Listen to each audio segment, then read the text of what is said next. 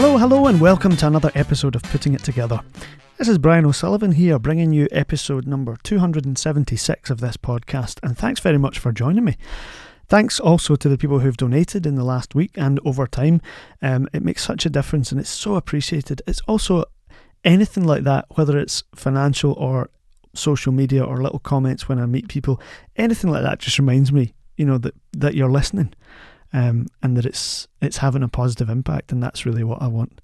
So it's great to hear that people are listening, that they're enjoying it, and yeah, like I say, that it's having an impact. That's what we want. So thanks very much.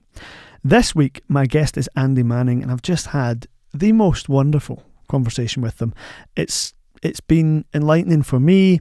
I want to talk to as many people, of course, on this show as possible, but sometimes a guest comes in and there's something very high on the agenda because it's a big part of their life or their practice or their personality. For example, and to take the present example, gender and pronouns and gender, performing gender and discovering gender and the whole journey. It's a conversation we've not had much on this show yet, and I was so excited to finally get into it. And I feel like I've really just been through a great process, and I've learned some bits, and I've been able to, I like to hear things from other people's perspective. That's the whole thing about this show, isn't it? Because I could sit every week and talk to you, but you know me by now, and you hear a lot of, I have, a way of doing things, a way of talking about things. So the great thing about the show is getting guests on and hearing about their way of doing things, their way of living, their way of working, and all the stuff that makes them uniquely them. So that's what's happening this week. A wonderful conversation with a fascinating person, and I'm pretty overjoyed at how it's turned out, and I hope that you enjoy it.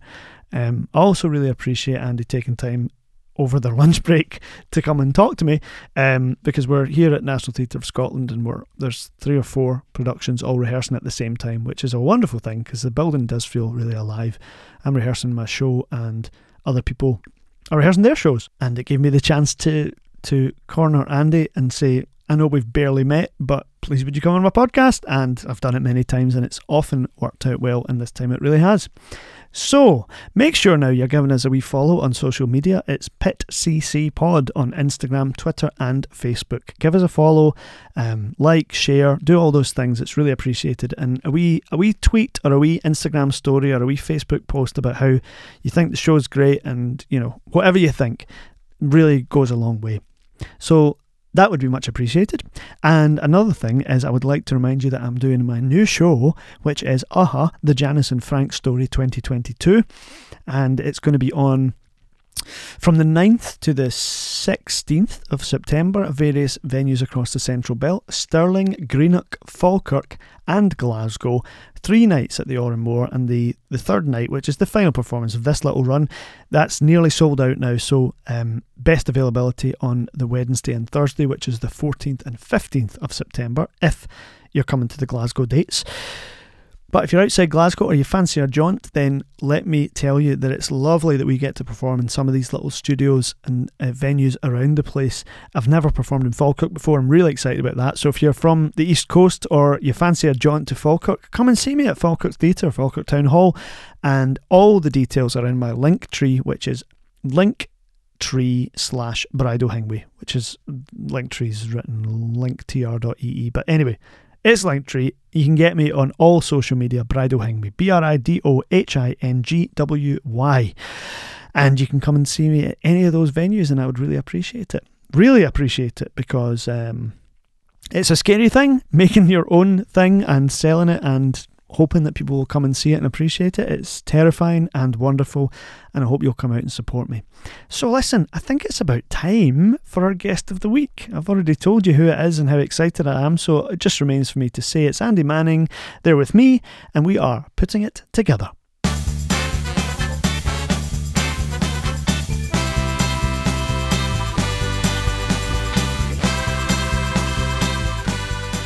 Oh, the protein.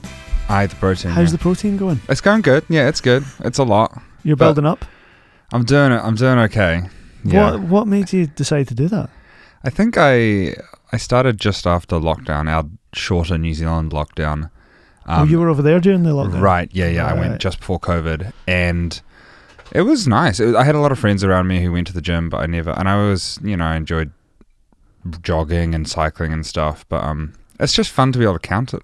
Just watch the weights go up every week, and it's quantifiable, and it's trackable, and there aren't a lot of ways to look after yourself that have that benefit. There's also very little in the world that's quantifiable or trackable now. Right, yeah. So we feel we don't have control over so much stuff, right? It's cool. It's numeric. I like that. Yeah. Yeah, I get that. I'm doing this, working on my tour just now, and I'm in charge of everything. So one of the things I've become obsessed about is the numbers on the spreadsheets. And actually, I'm not that type of person usually, but it's the thing I can control. Yep. I can keep an eye on it and obsessively check. Yeah. So when did you come over from New Zealand? So I came over to study, to do my master's in 2018. Right. And I'd spent a bit of time in the UK holidaying and sort of visiting people, and there's a really strong Kiwi contingent in London. Yeah. And then I moved over to Glasgow in September or August 2018.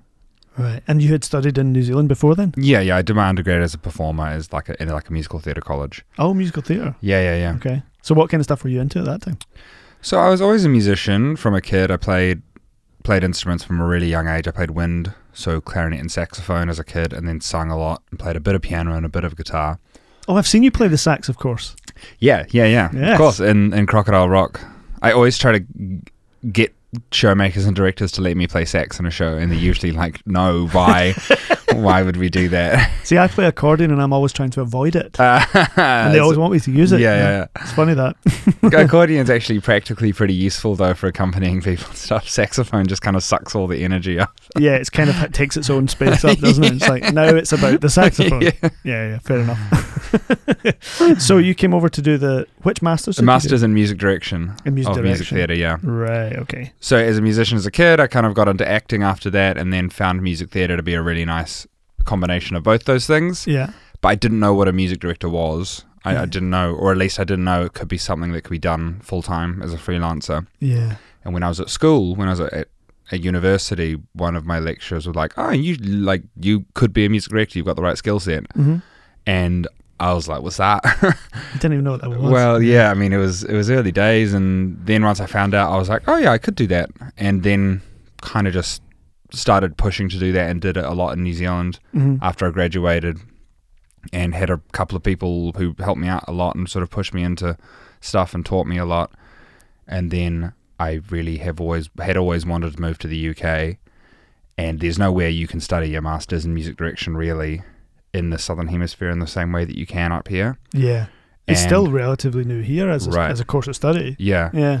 And then I didn't want to go to the States. Yeah. And it's a lot easier for a Kiwi to live and work in the UK than anywhere else. Because there's a lot of Commonwealth visas and stuff. Mm-hmm. And so tried all the schools out, and I got into all the ones I auditioned for and picked RCS because I just liked it. And got into them all? Yeah. And fair play. Yeah. And nice. I liked Glasgow, and I liked the content at RCS, and I think it matched me well, and here we are. So if you were being a musical director already, and then you went on and did this course, what do you think, if you could boil it down, what do you think that extra study gave you? I think that like practically there's I was really reluctant to just pack a bag and move overseas without having any kind of way to get a foot in the door anywhere. Of course, yeah. That didn't make a lot of sense to me. That was where I was approaching it at. Be like, I'll learn some more skills, and I'll be able to sort of segue into some work. It's a move, isn't it? It's like a which worked, but also like I think I maybe underestimated how much I still had to learn as an MD. Yeah, as a kid, I was like 25 and thought I was shit hot. That's what it is to be in your 20s, though. Yeah, and then got there and was like, holy shit, and was with 3 other MDs who were all really excellent as well, and all my tutors were really, really good, and I was like, oh, I'm not very good actually. Wow. In a good way. It was like it was really nice to be like, oh, I've got heaps to learn, and then got to examine my practice really closely, with a magnifying glass, and be surrounded by other people who are doing the exact same thing. Because music direction, a lot like directing, is a solitary position. Yep. It's usually just you in a show, and to have other people around me who talked the exact same language and who could like identify with the exact same problems I was having was really instructive as well. Of course, and rare. And the minutiae is so specific. It's like, man, I can never get singers to come off the major 7th down onto the 6th without going flat. And they were like, yeah, I know. Oh, wow. Like, people don't. So specific. So specific. And people don't get that. So it was cool. It was really nice, yeah. And then I've noticed that directors and MDs tend to often end up taking a pastoral kind of a role. Yeah. Because especially with singing, because it wakes things up in people. Totally. Do you find that as time goes on, you find more able to cope with it? I mean, how is that? I think so. I think one of the reasons that MDing appealed to me when I was studying at drama school was because I wanted to help the people around me, the actors around me. I wanted to help them get jobs, and I wanted to help them be better and interpret the score. And I realized I could do that, and I sort of spent a lot of time at drama school accompanying my classmates and helping them out with things and helping them interpret music. And I realized that was really valuable, and it was a really scary part of music theatre for a lot of people. Yeah. It's been given a piece of sheet music and being like, oh, fuck, I can't, like, I don't know how to get around this, or... I need help, I need guidance. Yeah, and so making that more accessible to people, it was a big part of why I wanted to do it. David, who is my supervisor at RCS in my master's program, describes music direction as middle management, which I kind of love, because you're not really in charge of very much. You've got a pretty specific purview, and you've got the director and producers and sometimes choreographers on top of you in the command chain, and you've got the actors below you, and you're kind of tasked with making all of that make sense, and you're there the whole time. Like the stage manager, you're there from the first day of rehearsals to closing night, and you and the SM are usually the only people who are there for the whole stage management team, for the whole thing. And so you kind of are alongside the cast for their journey, but you're even there pre-production because you're there from auditions and casting and stuff. So really, as the MD in a musical, you're the longest thread that continuously connects through the project. Yeah, because after press night, so many of those people are gone. Yeah, they're off to do other gigs. So I do really feel a responsibility, because you're often the one who has the most oversight. Even if you don't have very much power, you have a lot of oversight. So you can kind of, I reckon it's a big part of it, being able to take care of people. Yeah, of course. You've got delicate, moments in your hands all the time. Yeah, and music's hard. Like, a lot of people can approach acting from an intuitive point of view, and a lot of people have a lot of formative training in dance in music theatre. Yep. Where if they're hardcore treble threats, they would often, not always, but often have been dancing from a really young age. But not a lot of people come into music theatre from a theoretical music upbringing. Totally. So it's like, how do I make that more accessible? Someone who was privileged enough to be taught to read music at the age of 4 or whatever, like, how do I then make that accessible for people who weren't? Yeah, I mean, it's a case of translation sometimes, isn't it? Or Definitely. interpretation. Yeah. To bring that to people in a way that they can relate to. And everyone relates to it differently as well. Everyone has their own wee cheats and techniques and tricks to get around a score. Yeah. I mean, mine is full of numbers, because I think in chord and numbers. So 1 is the root, and then I've got remember that this bit is 3 up to 4. Yeah. And it's just covered in numbers, and it looks like madness to anyone else. But then I would be able to talk to you about that. Yeah. Was that a 4? Yeah. And everyone else doesn't know what I'm on about or whatever. And you sort of have to be able to code switch as well. If you're talking to one performer in a certain language, you have to be able to swap over to be like, and by which I mean it's, you have to lift it a little bit here. There's someone else you're telling them to not drop the 5th because it starts to sound a bit more like an org 4. You go, no, and some people just need quite metaphorical, flowery language, and some people need direct anatomical advice, and some people need theoretical music advice, and it's really fun. And it means that it's a really active position, especially when you're teaching music to a bunch of people. You're constantly getting feedback in terms of how they're responding, and if they're connected, and if they're happy, and if they're bored, and it's like constantly trying to kind of manage that energy in the room and try to make it work for a whole lot of people who have very different experiences. What an amazing way to describe it. I mean, so much of that I've never even thought about before. It's cool. I love it. I feel like I have got like a really specific skill set which matches it. Yeah. And it's really enjoyable to do. And it's like it's a wild ride, even on a music hall of a really easy show with a small cast or whatever. It's still, you can still spec into it with so much detail. Well, you can make stuff very quickly, but you can make it not very good. Yeah, totally. And something simple you can spend months on and make it really, really good, can't you? But it's also it's theatre, so it's efficient. You have to go as 3 weeks quickly or as 5 possible. weeks or, yeah. So you've just started on a new tour of 2 musicals together. Yeah. One of which you've played before and Yep. worked on before, but Yep. the other you haven't, is that right? That's right, yeah. So have you seen A New Life? I've seen a recording of it when they did it at the Oran Moor, Right. which it's a wild show. And is it all scored?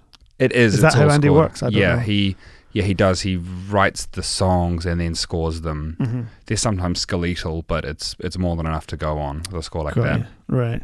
So this is a new... I mean, how much then is you reading that score and then filling in blanks, and how much is he telling you how to fill in the blanks, or are you asking him? It's a bit of both. Andy's really collaborative and like very open and not precious. Mm-hmm. He murders his darlings with such ease, which Hurrah! which is so nice with it, because it can be a worrying thing to go into a room with a writer director, and especially so with a writer composer director, and often it's not even a slant against people. It's like it's hard to do that when you've written something, to have someone come and be like, hey, that doesn't work. But Andy's really open to it and embraces it. So it's kind of a bit of both.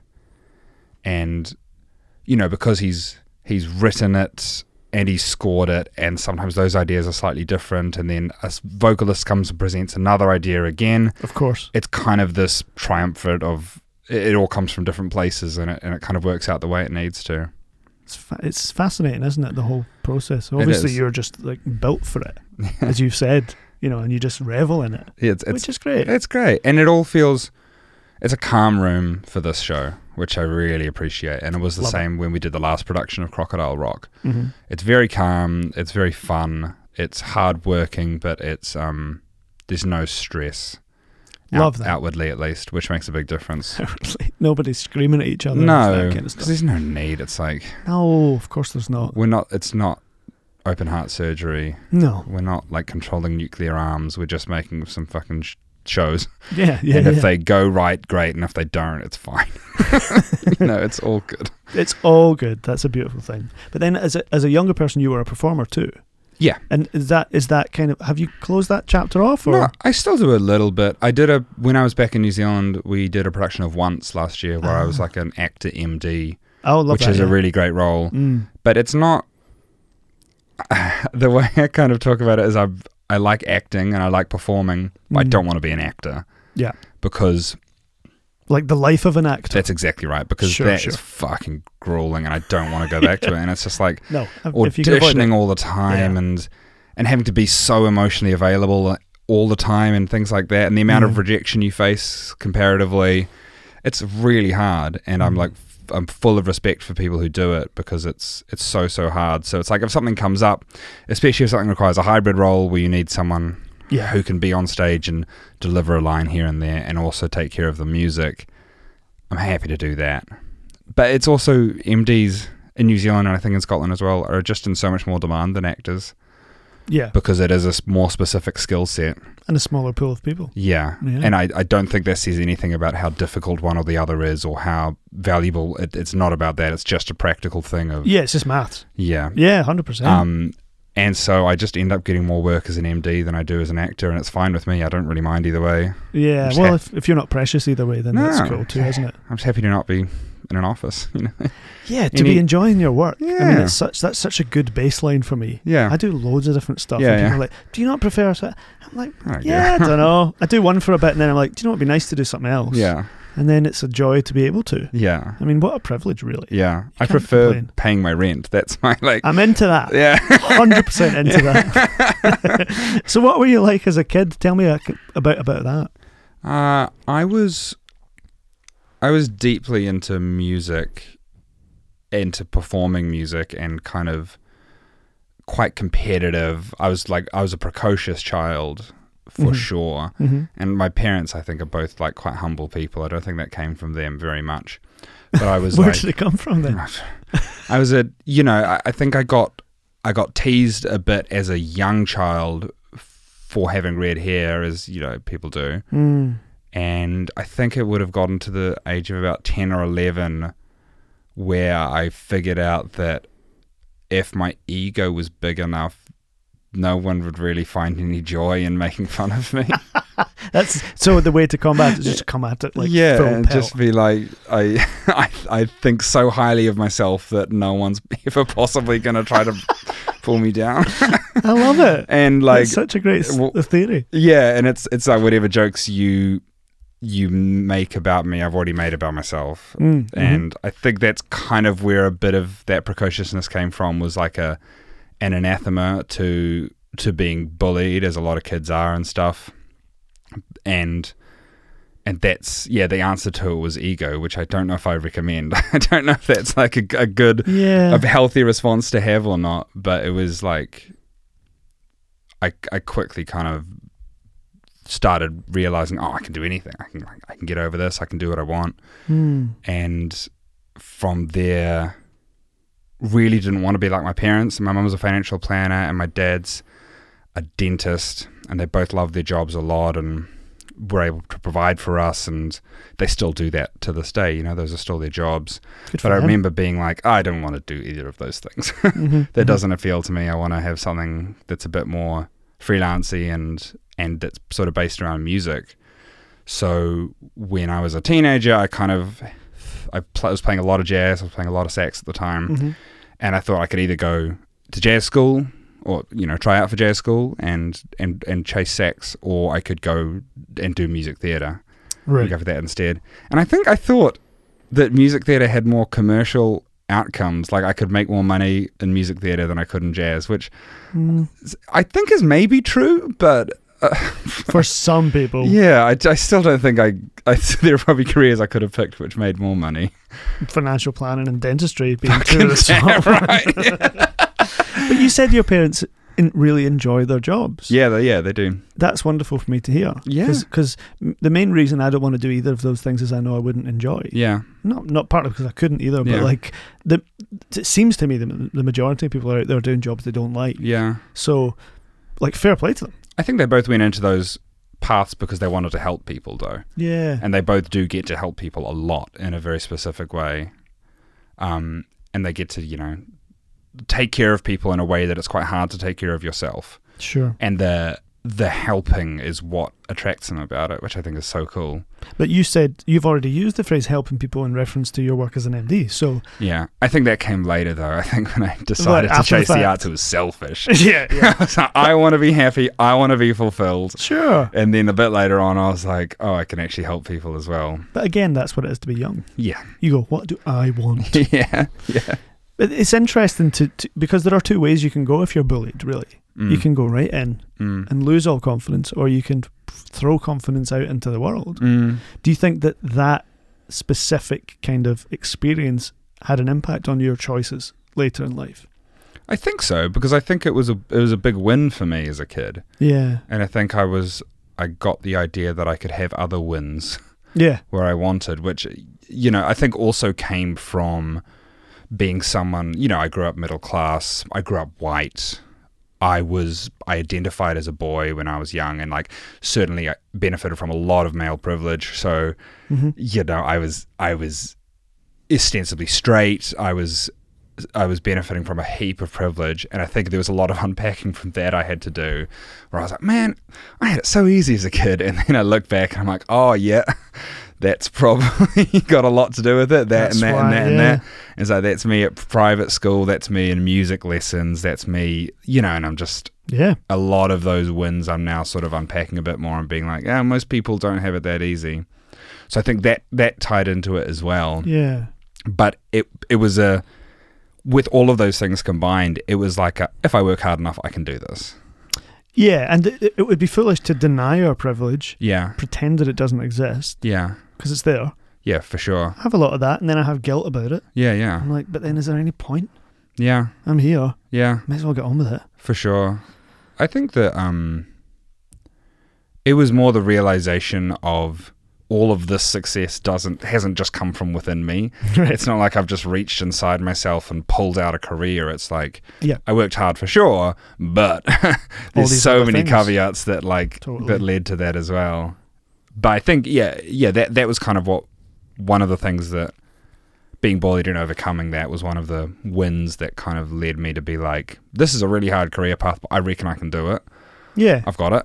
Yeah. I've got success to prove it, or I've got Right, yeah. track record of overcoming stuff. I've got an ego the size of Mars. I'm ready to go. So you talked about identifying as a boy at that time, Yeah.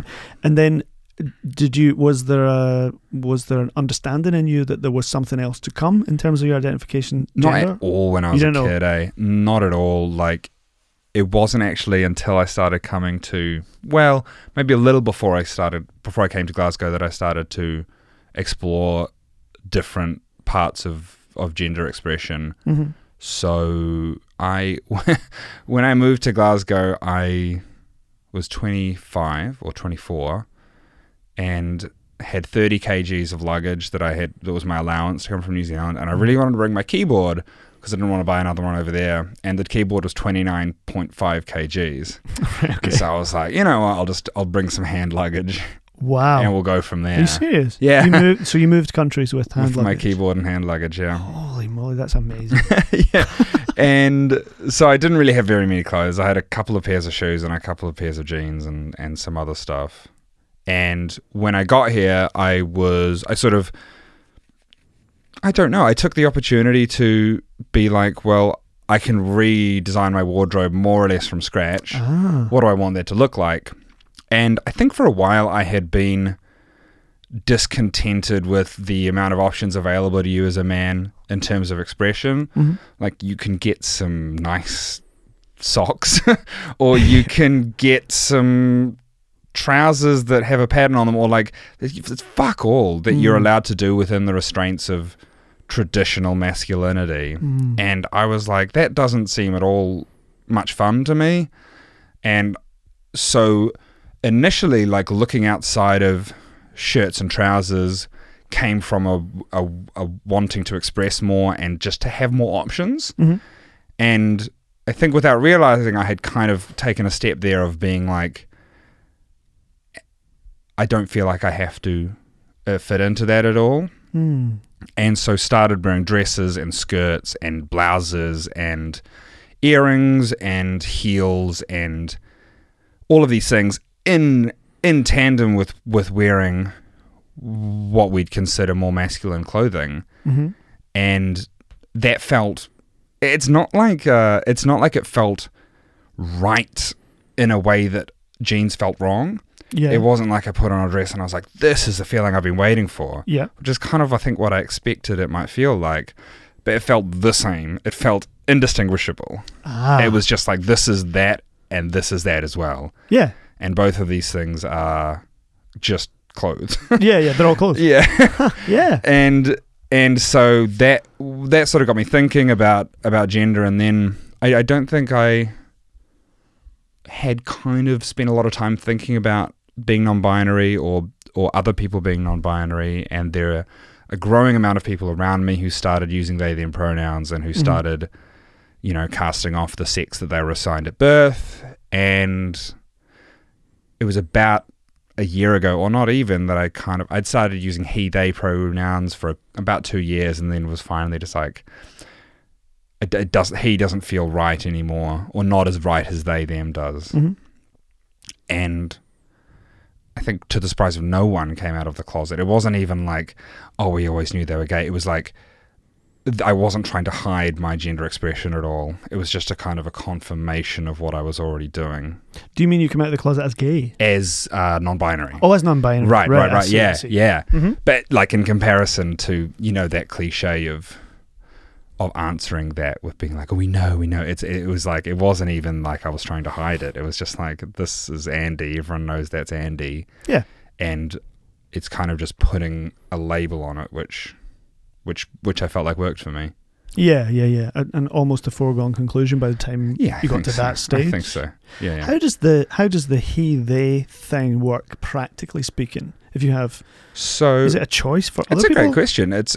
I think that it depends person to person, but I think generally you can pick and you can switch them and you can have fun with it and Right. you can mix and match it. I see. And it really depends on. Some people are like, I prefer they, but he also fits me. And some people are like, it's 50-50 weighted. I really don't care. Mm-hmm. You know, Jonathan Van Ness uses he, she, they pronouns. I was going to say, so there must be Which is he, great. she. Yeah, he, Stuff. she, they, and I like it. And anything that brings how absurd gender is to light is good with me, because it's so weird and it's so performative, and it's so. As soon as you can start like pointing that out and making fun of it and being like, it doesn't matter what pronoun you use for me because it's all horse shit, it starts to make sense. Which is why I quite like mixed pronouns like that. Yeah. But Highlights that the absurdity, as you say. it's so weird what we do as society. Yeah. And the way we split people up, that it's like actually it's nothing and it's both and it's all of them and it's none of them, and it's Yeah. it's just like everything you think about gender could be deconstructed if you try hard enough. Yeah, I mean, I suppose it must lead you down rabbit holes of research and finding out things Totally. like where all this came from or where it all started, right? Yeah. I mean, like our Western idea of gender nonconformity is relatively new, but you know, in other cultures, it's been going on for a long time. Yeah. There's in Māori and Pacific cultures, which is obviously I have a close connection to. In New Zealand, it's as old as the cultures itself. There's a tradition in Pacific culture called whawhawhine, which is you know a trans woman, but it's not quite the terminology. It's not quite right. It's not a direct parallel. Got you. But it's just has existed for a long time within that culture. So And it's not a newfangled no, idea we're just at all. we're playing catch up. Really well. Really, really bad in the West. But and the idea of binary gender is therefore a colonial idea. I see what you mean. Because it's not like that's existed everywhere. Gender outside of the binary spectrum has existed across the world, but us enforcing a binary gender is a colonial thing, Right. which is why part of the reason it's so important to unpack it, I think. Of course it is, because we have begun to unpack so many of those other things Totally. that colonialism, forced on people. Yeah. So gradually, presumably, there'll be more and more to emerge. Can't wait. Who knows, right? Yeah, totally. I wonder. It can't be denied that working in the arts is presumably an easier place to experience this journey and let it unfold than many other walks of life. Definitely. I think about that a lot. Like if I think about doing something else, which I'm not against, like I've kind of always been open to the idea of working in another sector or even a different part of the arts sector. And I just sometimes think, I'm just like, that would be so hard. Yeah. If you worked in IT and you worked in an office, and it's not impossible.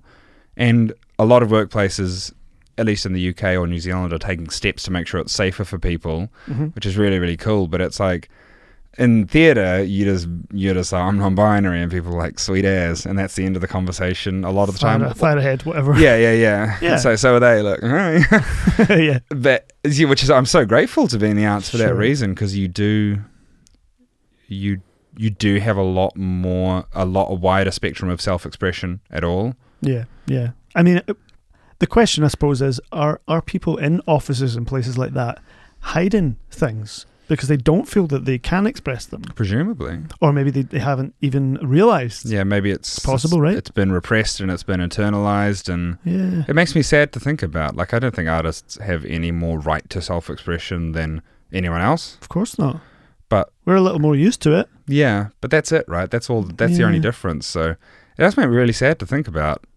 But there are also people out there who have nothing to do with the arts who are killing it and leading the way 100%. and being really brave and being like iconic within their own places. And it's so important because for everyone else around these people, they don't get exposed to transness if someone doesn't step up and be themselves. And it's nice that we are surrounded with this bubble in theatre where we have a lot of interaction with that kind of thing, and a lot of people making work about gender and all of this. And so the people around that theatrical bubble all get experience to it and get used to it, and then when their kid comes out as trans in 20 years' time, they're prepared to deal with it. Of course. But if you don't have that experience, it's like, how are you supposed to know? You've been raised in the patriarchy just same as everyone else, and what happens to those kids? Well, it's not the fault of those individuals, because it's Product of the society we're raised in, mate. And we're very lucky, as you say, in the arts, because we get exposed to stuff and we learn constantly. We get to be at the forefront of that stuff. Totally, yeah. How do you feel in terms of the arts organisations or the places you go, regarding what places are doing to make these things more comfortable, easier, safer? How much of that is real and felt, and how much of it is performative, do you feel? To a certain extent, I don't care about that distinction, and I think that distinction is important. Don't get me wrong, like, I think it's really important that people are genuinely trying to deconstruct gender, or colonialism, or or classic chauvinism, or anything. It's really important to examine these things. Yeah. But I also, like, if I don't think I'm being discriminated against, or the people around me are being discriminated against, whether that's why performative, that or whether it's because your boss told you you're going to get fired if you don't get this person's pronouns right, or whether it's because you've gone home and practiced this person's pronouns, it doesn't make a difference to me as long as you get it right, and as long as I don't feel like you're being discriminatory against me, or against against my black colleagues, or against the women in the workplace, or anything like that. So it's hard to say. I feel like theatre is doing really well within the workplace compared to where other industries are. Sure, yeah. I'm sure they could always do better, but I honestly, I don't care. I think that's healthy. Yeah, because if we're at a place, and it works, then sometimes we don't need to dredge it up too much. Yeah. There's plenty of other shit going on. Especially when it becomes generational as well, that if one generation is compelled to act a certain way, then their kids just get used to that behavior. And then when the next generation does it, it's not because they've been compelled to, it's just because it's what you do. Yeah. You ask people's pronouns, or, it's just, which is I think where the big change comes, is generationally. Of course, it's like we graft really hard to do it so that our kids see us do it, and then it's just normal, isn't it? Yeah. Yeah, of course. I sometimes think, I wonder what life will be like in 50 years or 100 years. Yeah. Or, so 50, hopefully within our lifetime. Like, it's exciting to think what could be. Yeah. Because so much has changed, even in the short time that I've been an adult. Huge changes. Crocodile Rock is set in the 90s, and it's a coming of age story about a guy who grows up gay in rural Scotland. And the 90s was mid-AIDS crisis and Section 28 and a lot of horrible things going on in the UK, but everywhere as well. And fast forward 30 years, it's a different place, and like being gay is quite commonplace, and I feel like there's a lot more acceptance. I feel like transness is maybe at a similar place that being gay was 30 years ago. It's not a direct analog, but like, I think in 30 years from now, maybe transness will be as accepted as gayness is now. Maybe like it's a happy thought. It is, and then I can't help but wonder what will have replaced. What will be the next thing that's 30 years behind or something. Yeah. Which is cool. I'm like, I can't wait for a generation below me to teach me how much of a dick I'm being. Yeah, you'll be the old person. And I'll be. What's all this new stuff? I can't get my head around this, whatever it is. Yeah. I mean, it's right for comedy as well. Yeah. Is laughing at the kind of absurdity of the generational gap and going, what the hell is all this? And I think we have to laugh. We do, but I also want people to be excited. Like the best boomers I've seen are people who are excited to learn, and who take the blessing of having someone teach them something. Yeah. That's how I want to be. I want to be like delighted by being wrong and having been wrong all my life, instead of being defensive about it, which I think it's easy to be defensive, and it's an understandable reaction, but I really want to stay excited to learn, because it's a real privilege to see how wrong you've been and to like grow and become a better person. Yeah, and I worry that the more we stay indoors, shut the curtains, watch Netflix, comfort eat, and that type of life, because of the rat race or whatever you want to call it, the further away we could get from that type of attitude, the kind of excited to learn. Yeah.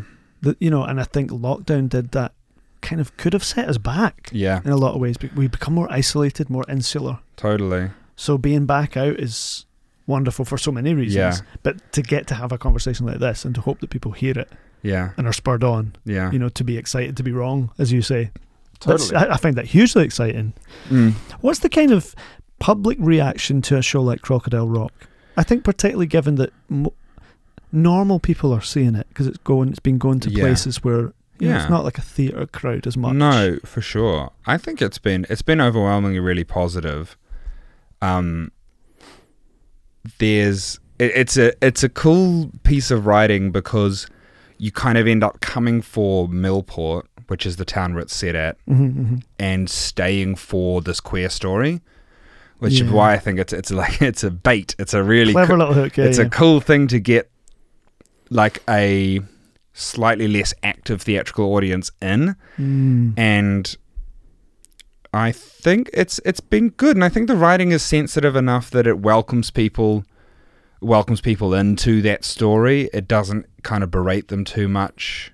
And I think there is room for berating theatre. Like, I think that art can be really confrontational. Yeah. That's just not what this show in particular is doing.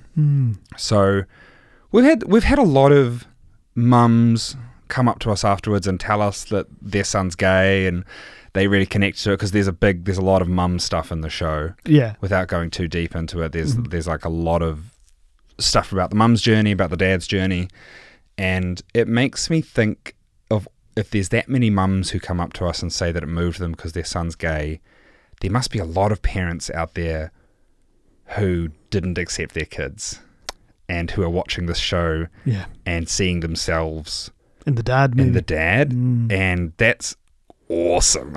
Like, that's cool. Yeah. To be able to, even if it doesn't work, even if it's just vindictive and just getting to have a stab at these awful men, then that's cool as well. I do like that. Yeah, it's hard to deny, I think. So, even just to show that mirror and go, there you go. So there's the reaction we see, by which I assume there must be an equal and opposite reaction that we don't. Because the dads aren't, or whoever they are, not coming up to you. They're not coming up to you. Right enough. I was very angry. Hate my son. You don't get as much of that. No. Although people do say bizarre things to you in foyers, don't they? Yeah, they really do. Have you found at all that people ask you questions about your look or any of that stuff? A little bit. In these little towns? The thing, people often think that it's a true story, which it's not. It's got a lot of elements of truth to it. Andy grew up rural, and he consulted a lot with people who grew up gay in Scotland, so it's kind of a combination of a few different lived experiences, but it's essentially fiction. So people are often like, are you Stephen? Like, is this a show about you, to me, or to the cast, or to Andy? And we kind of talk about how we all connect with little bits of that story. Got you. But it's not an autobiographical work or anything like that. Of course, yeah. But people do. I think people, like, often older people don't really know what to make of me a little bit. Yeah. I enjoy that. Yeah, me too. Yeah, it's chaos. I kind of like that. Yeah. And some people do. Some people are really complimentary, but kids in general are way better and are way more versed and know what's going on a bit more. And that's so cool, because the kids I grew up with would not be. No, I don't think the kids I grew up with either would be. No, it makes me so sad. I was in Panto when I was a kid. Yeah. And the whole year group of my school at the Mitchell in Glasgow. Nice, yeah. You know, behind the library? Yeah. Beautiful theatre. Yeah. We used to do the Panto there every year with our stage school. Nice. And I played Wishy Washy this one year. Yeah. And the whole year group came to see me, and I was so excited, because I think I kind of thought that I would be at last vindicated from all the teasing and everything, because they knew I had done shows and whatever, and I wasn't into football and all the normal stuff that you expected to do. So I thought, they're going to see me and they'll be like, okay, so I get it. We get it. Yeah, this is wonderful. Such talent on display, blah, blah, blah. And I ran out to see them all afterwards, and they were all on coaches already leaving. And my catchphrase was, wishy-washy, wishy-washy, yeah! And everyone in the audience would go, wishy-washy, wishy-washy, yo! And the next day I was standing at the vending machine getting a can of juice, and someone said to me, wishy-washy, wishy, wash your pants! And that was the height of congratulations I got. That was it.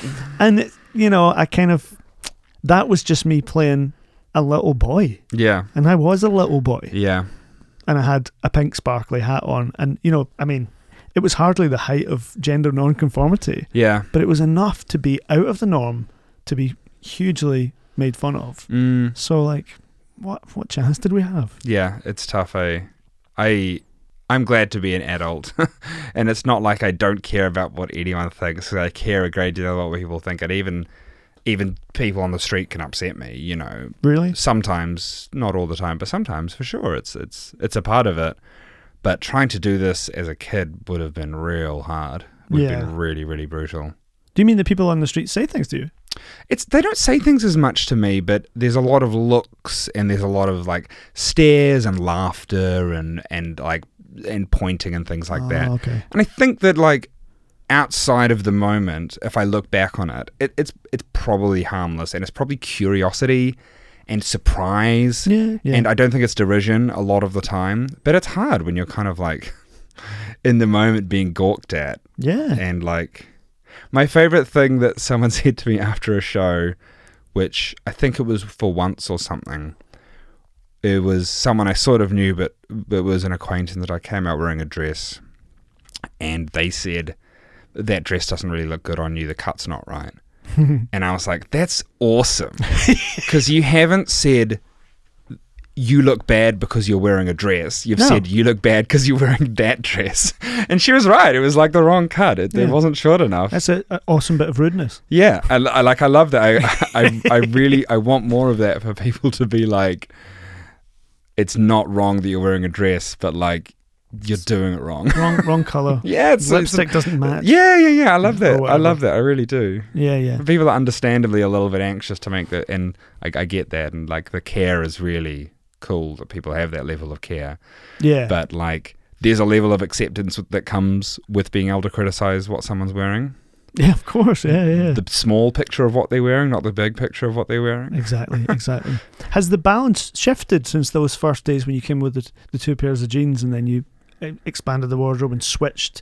Do you know what I mean? If you call one thing if the jeans still there? The jeans are still there, yeah? And it's a really interesting relationship with it, because sometimes I dress in a fairly male passing way, and I like to think that it's just because that's what I feel like doing today. And I don't owe anyone femininity or androgyny, but there's a part of me that's scared that I'm doing that not because I'm feeling like I want to wear that today, but because I'm scared of being laughed at, or I'm scared of being, Does it depend on where you have to go that sometimes, day? Sometimes it is.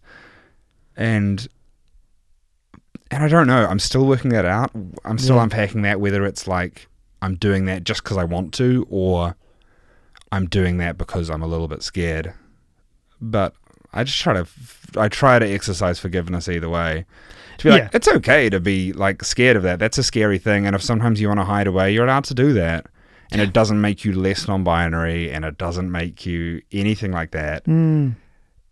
It just is, and it's fine, and you don't owe anyone anything. I suppose when you're working for a prolonged period in a rehearsal place that's owned by a national theatre, for example, you probably feel much more freedom of expression is available to you. Yeah, you get away with a lot more. Yeah, that's fun. It is really nice. It's a privilege. It's a privilege that not a lot of people have. But I rock a true. I look really good. I have some good pairs of trousers that I look really good in, and I don't think I should deny the world that. No, please don't. It's a treat for everyone. Absolutely. You talked earlier about developing an ego deliberately, really, to sort of combat things that were being slung at you. Where do you think the ego's at now that some years have passed? I think it's come back a little bit, but I think it's always the answer to feeling insecure or feeling outside pressure or feeling, it's never I am myself and I am whole and I am complete in what I am. It's I'm the fucking best. So if it's because of something that's come before that. So if I start to feel like I'm not worthy, or I'm not pulling it off, or anything like that, the response is not a middle kind of, it's a very opposite thing of being like, I'm Andy fucking Manning, I'm doing this and I'm doing it really well, and it becomes like a response, like a defense mechanism. Yeah. And again, I don't think it's the most healthy way to respond to it, because it it's arrogance, and that can be an unattractive quality, and that can isolate people when you kind of react like that. So it's mostly an internal narrative kind of thing now, the way I use it. But I think it is a really important part of me. Yeah. And I'm loath to let it go. I'm open to sort of letting it change a bit, and to maybe present it in a more palatable way. But I think it's a fundamental part of me, and it's like a sum of all my experiences, and it's really important. I think we all have an ego, and there's no pretending that we don't. It's part of human nature. But what I've learned recently is, or been reminded of recently, is that you can say I'm the best or I'm the worst, and they're both actually rooted in ego. Yeah. Because look at me, I'm the piece of shit at the centre of the universe. No one cares about you that much. Yeah, exactly. No one cares about you to enough. be either. Yeah, you know. But then we're also talking about the difference between ego and self-esteem, and that healthy thing of going, yeah, I'm doing okay, and forgiving yourself. That's all the self-esteem stuff, isn't it? But there's such a fine line between the two. Yeah. And I think it's a lot of my humor, my self-deprecating humor is being really egotistic and allowing people to laugh at how silly that is. Yeah, I do that too, actually. Because saying things like I'm the absolute greatest person that's ever lived is like clearly not true, and like I'm trying to invite people to laugh, but I think maybe sometimes people think that I mean it. Right. So that's a dangerous area, isn't it?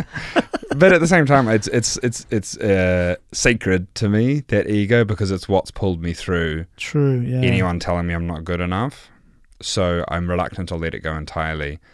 But I've come to the point where I'm okay with questioning it a little bit, and as I was saying before, like realizing how much of the good luck I've had has come from privilege as well. So it's kind of like it's got a few more ifs and buts mixed in with it. Yeah, but it's important to me. Like it's a big part of me. Yeah, and also working in this business, we do need a bit of that. Yeah, we can't shun it. We need to. It's a tool, I think, in the toolkit. And I like to think that if it's done right, it invites other people to be confident in themselves as well. Yeah, have you found that? I think so. It's hard to say. I really don't know, but I like to imagine that when you're yourself to your truest extent, you open the door for other people to be themselves too. I would feel that.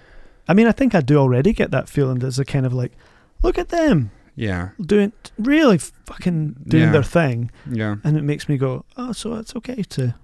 I want everyone to feel gender euphoria, not just trans and non-binary people. If people are cis men and they've examined themselves and questioned gender and deconstructed it to the best of their ability, and have realized that, yep, no, I'm a cisgendered man, I want you to love it, and I want you to rock it, and I want you to, because when you love something like that, you shouldn't be afraid to question it and figure out that it has negative parts as well as positive parts, and like, that's what gender euphoria is feeling like so settled in who you are that you're okay with it being questioned, and to question it yourself. And like, I want everyone to feel that. It's a great feeling, and I don't think it's reserved for trans people and non-binary people. I think it's like, it has to be fought for and won often if you're trans, of course, or if you're non-binary. It's not free, but it's still available, and I want people to be happy and proud of who they are. The same is true of sexuality, right? Definitely, like, yeah. Why, as straight identifying people or whatever, can we not have the euphoria that can come with it? Because the fear that homophobes have is that someone else is going to take away what they have and going to make them be someone different. And if you're truly euphoric and confident in your orientation, you don't have that fear. Of course not. Like, no one can touch that. That's yours. So I want that as well. Is like there's no one's going to take away what you're doing. No one's going to make your kids gay or any of that horse shit. Like, it's fine. It's fucking hilarious. They're either gay or they're not. Yeah. Neither I nor you have control over that. 100%. And it's like, if you're straight, then fuck yeah, be straight and be nice and be respectful and don't be afraid, because there's nothing. We don't want what you have. That's yours. You can have it. We've got our thing. Work away, get on with it. Yeah. Wear whatever you want. Yeah. So before we go, tell me about the YouTube channel. Of course. So I've just started making YouTube videos. Right. I had a friend down in London who's a Kiwi as well, who does ASMR videos. Right. And he's kicked off on YouTube. His name's Atlas. And when I was down there recently, he was like, have you ever thought about making YouTube videos? And I spend a lot of time on YouTube. I watch a lot of streamers and things like that. And so he put me onto this corner of YouTube, which was music analysis, song analysis. Oh. Person sits at a keyboard and sort of listens to music and reacts to it and explains it to a layperson or to a musician or things like that. Yeah. So I've started doing that. I've set up a wee corner of my room with my plants and my keyboard. And cool. So the channel's called Mama Andy, Mama space Andy. And it's, I started it about a month ago, and come along and subscribe, have a good time. You'll learn a thing or two. What's that? MUMMA? MAMA. Oh, Mama. Right, Mama Andy. Space Andy. Okay. And you'll see there's a wee cartoon of me in a dress by a piano. You can't miss it. Superb. Mama Andy. That'd be Look great. Forward to it. Cool. Listen, thank you so much for talking to me. Thank you very much for having me, Brian. It's been an absolute joy, and I feel like I've learned some stuff, and I feel confident, euphoric perhaps, right, we love going to into hear the it. rest of my day. Thanks so much. Thank you.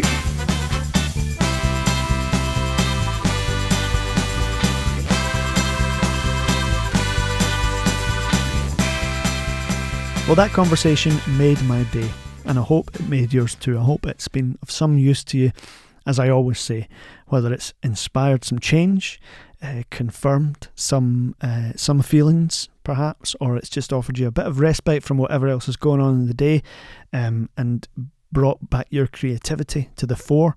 I hope it's done some or all of these things for you and you've enjoyed the episode, and I hope you'll keep listening. There's over 275 episodes now, and you can dig back into our archives on your podcast provider, whatever it happens to be. They're all free, and there's literally hundreds of names there of guests that you can listen to. I've spoken to so many people, it's been amazing, and it's not ending anytime soon. I'm looking forward to more episodes. Soon I'm going to get together, I hope, with the team behind The Janice and Frank Story. The Janice and Frank Story, which is me, Cole Stewart, our producer, and Gary McNair, our director. I'm hoping to get them in the studio for a wee chat at some point, just to talk about the process, because I like to do that when I'm doing a show, if I can, share a wee bit of the process with you. And other than that, it's just business as usual, talking to as many creative folk as we can and getting into as many of those corners as possible, to light them up and find out more about them and challenge ourselves, ask some questions. That's what we want to do. So I hope that you've enjoyed it. I hope that you're keeping well and that you're looking after yourself. And yeah, I'm looking forward to the rest of the day and to the rest of life at the moment, which is a joy, because it's not always how I feel. But today I feel positive, buoyed, I feel creative and ready to go. So that's all thanks to you listening to me, and to Andy for talking to me. So I think that's about all from me. It's about time I called it a day. I look forward to speaking to you next week, same time, same place. Until then, I'll just say what I always say. Cheerio now.